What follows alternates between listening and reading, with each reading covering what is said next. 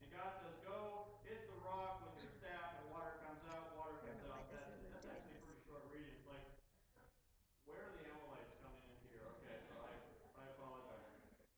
So, anyway, disregard all of that other stuff about the Aaron. Okay, so the Hebrew people have been enslaved in Egypt, and Pharaoh is getting nervous, so he's asking the midwives to kill all the basically the male children, and it gets really horrible. And finally, God leads the Israelites who are put under hard bondage. They leave, they're chased. God leads them through the waters. They get to the other side. You would think a little gratitude is in order here.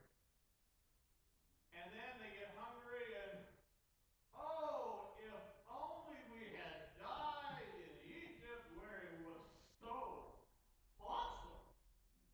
We had our flesh pots. I don't really know what the flesh pots are, but I really kind of learned. Anyway, so these flesh pots, we ate our fill of bread, and everything was great.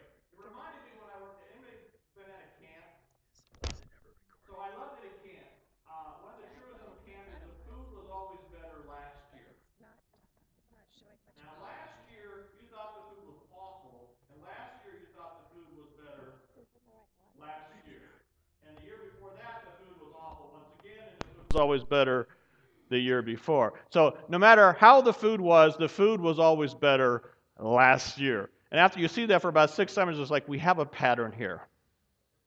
And I was really kind of ready to let the Hebrew people kind of have it for the lack of gratitude. But the more I got into it, the more I realized there's an interesting juxtaposition between how Moses responds and how God responds.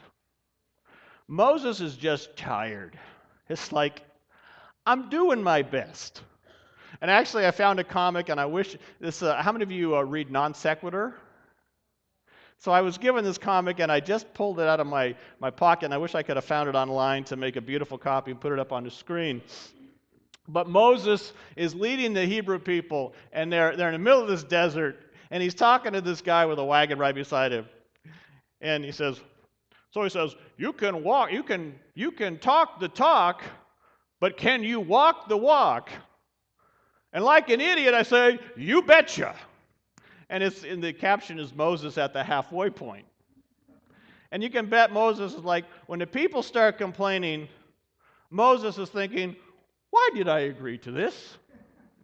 What in the world was I thinking to say, I'm going to try to lead this people? And so Moses, when they start complaining, Moses says, what am I to do with this people? He doesn't say, God, what are you going to do for our people? But what am I supposed to do with this people? And this is often how we feel. What are we supposed to do as individuals with this group? First of all, we need to take ownership of who we are. And second of all, ultimately, God's the one who gives the grace to solve this problem.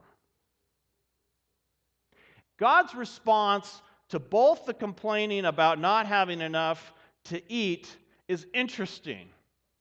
God doesn't say, I'm tired of this complaining. How could you be ungrateful? That's the response that I would expect, but that's not the response that God gives. God says, okay, we're going to have some bread laid down in the morning, and in the evening, quail's going to fly into your camp, and you're going to have meat to eat in the evening, and you're going to have bread to eat in the morning. And I'm doing this to test you to see whether or not you'll follow my ways. This is a very reasonable response, isn't it? What does Jesus say to doubting Thomas? Thomas, who he's not present when all the other disciples are in the upper room and Jesus appears and Thomas is in there and they tell Thomas, we've seen the Lord. And Thomas says, say what? Unless I put my finger in the hand and I put my hand in the side, I ain't believing. Not doing it. So Jesus comes back the next week. What's he do? What's he say? Okay, 40 lashes for Thomas for doubting? What's he say? This is a test. Put your finger in the hand and put your hand in the side. Don't doubt but believe. There's no judgment here. It's just, okay, I'm here. What do you need to do to believe? We're good. God tells Moses, strike the rock, water pours out of the rock, and the Hebrew people have enough to drink. Flash forward to about the year 30 CE, Common Era. And the priest would go and dip the water from that rock that had been flowing out from Gihon into that would eventually form the pool Siloam, and take it up.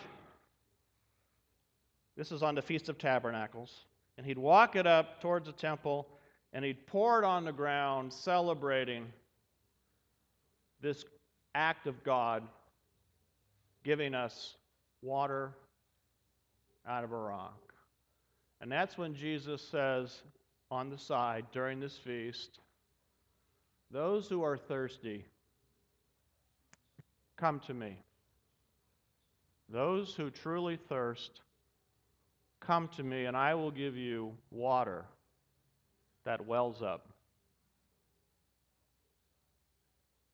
Right beneath the surface of this rock is living water.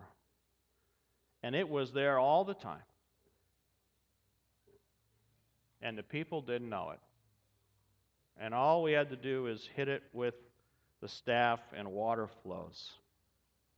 How many of you in your lives have created a hard outer shell? Anybody? I know I'm the only one. You're all got soft, beautiful underbellies. It's like, here I am exposed to the world. Do your worst. Okay, so I'm the only one. We create these hard outer shells. And God is saying, you just need to tap that with the staff. You need to crack that hard exterior. And if you do, water is going to flow out of you. Living water, life-giving water. If you're hungry, ask. Give us this day our daily bread. This day. That comes from this passage. Every day is enough for that day.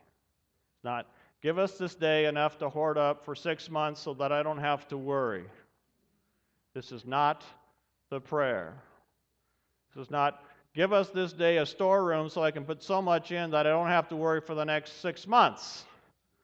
That's not the prayer we pray. There is a chapel, a Catholic chapel in the South, and they've got a baptismal font that's a rough-hewn stone upon which slaves used to be purchased. And the inscription on the stone is, upon this stone, men were sold into slavery. Upon this baptismal fountain, people are now made free. God wants to give us the water we need to drink and the bread we need to eat. And we keep asking, what do I have to do? Instead of looking to the grace that is already there, that God has put within us and under our feet. Do we have the courage to take those hard outer shells, those rock edifices we have created around our hearts and around our souls, and to take that staff and give it a good whack. Crack that exterior and let the flow of grace that God has put there already. It's already there. It's just waiting to flow. And I guarantee you, once you start helping children, we have a guy at my last church that did something similar. He was a pilot, and he was on this flight, and it was so rough that people were literally, if they weren't buckled in, they were hitting the ceilings. And he felt really, it was really bad. He was hitting bad air pockets. And this one stewardess, she kind of got injured as she was trying to help, and she was talking about how she was flying to help these girls. And the expression was always, if you educate a boy, you educate a person. But if you educate a girl, you educate a family. Because they're the ones that pass the wisdom and the education. The living water was in it. He got so excited by this project, he brought it back. We ended up, I don't know how many kids we ended up sponsoring. But it went from, well, the goal was one, because it was $2,500 to do, because we did all 12 years in Tibet, Nepal, Bhutan. But we said, if we can do one, certainly we can do three. And we did. The water is already there. All we've got to do is find a way to crack that hard rock exterior. And then it doesn't matter.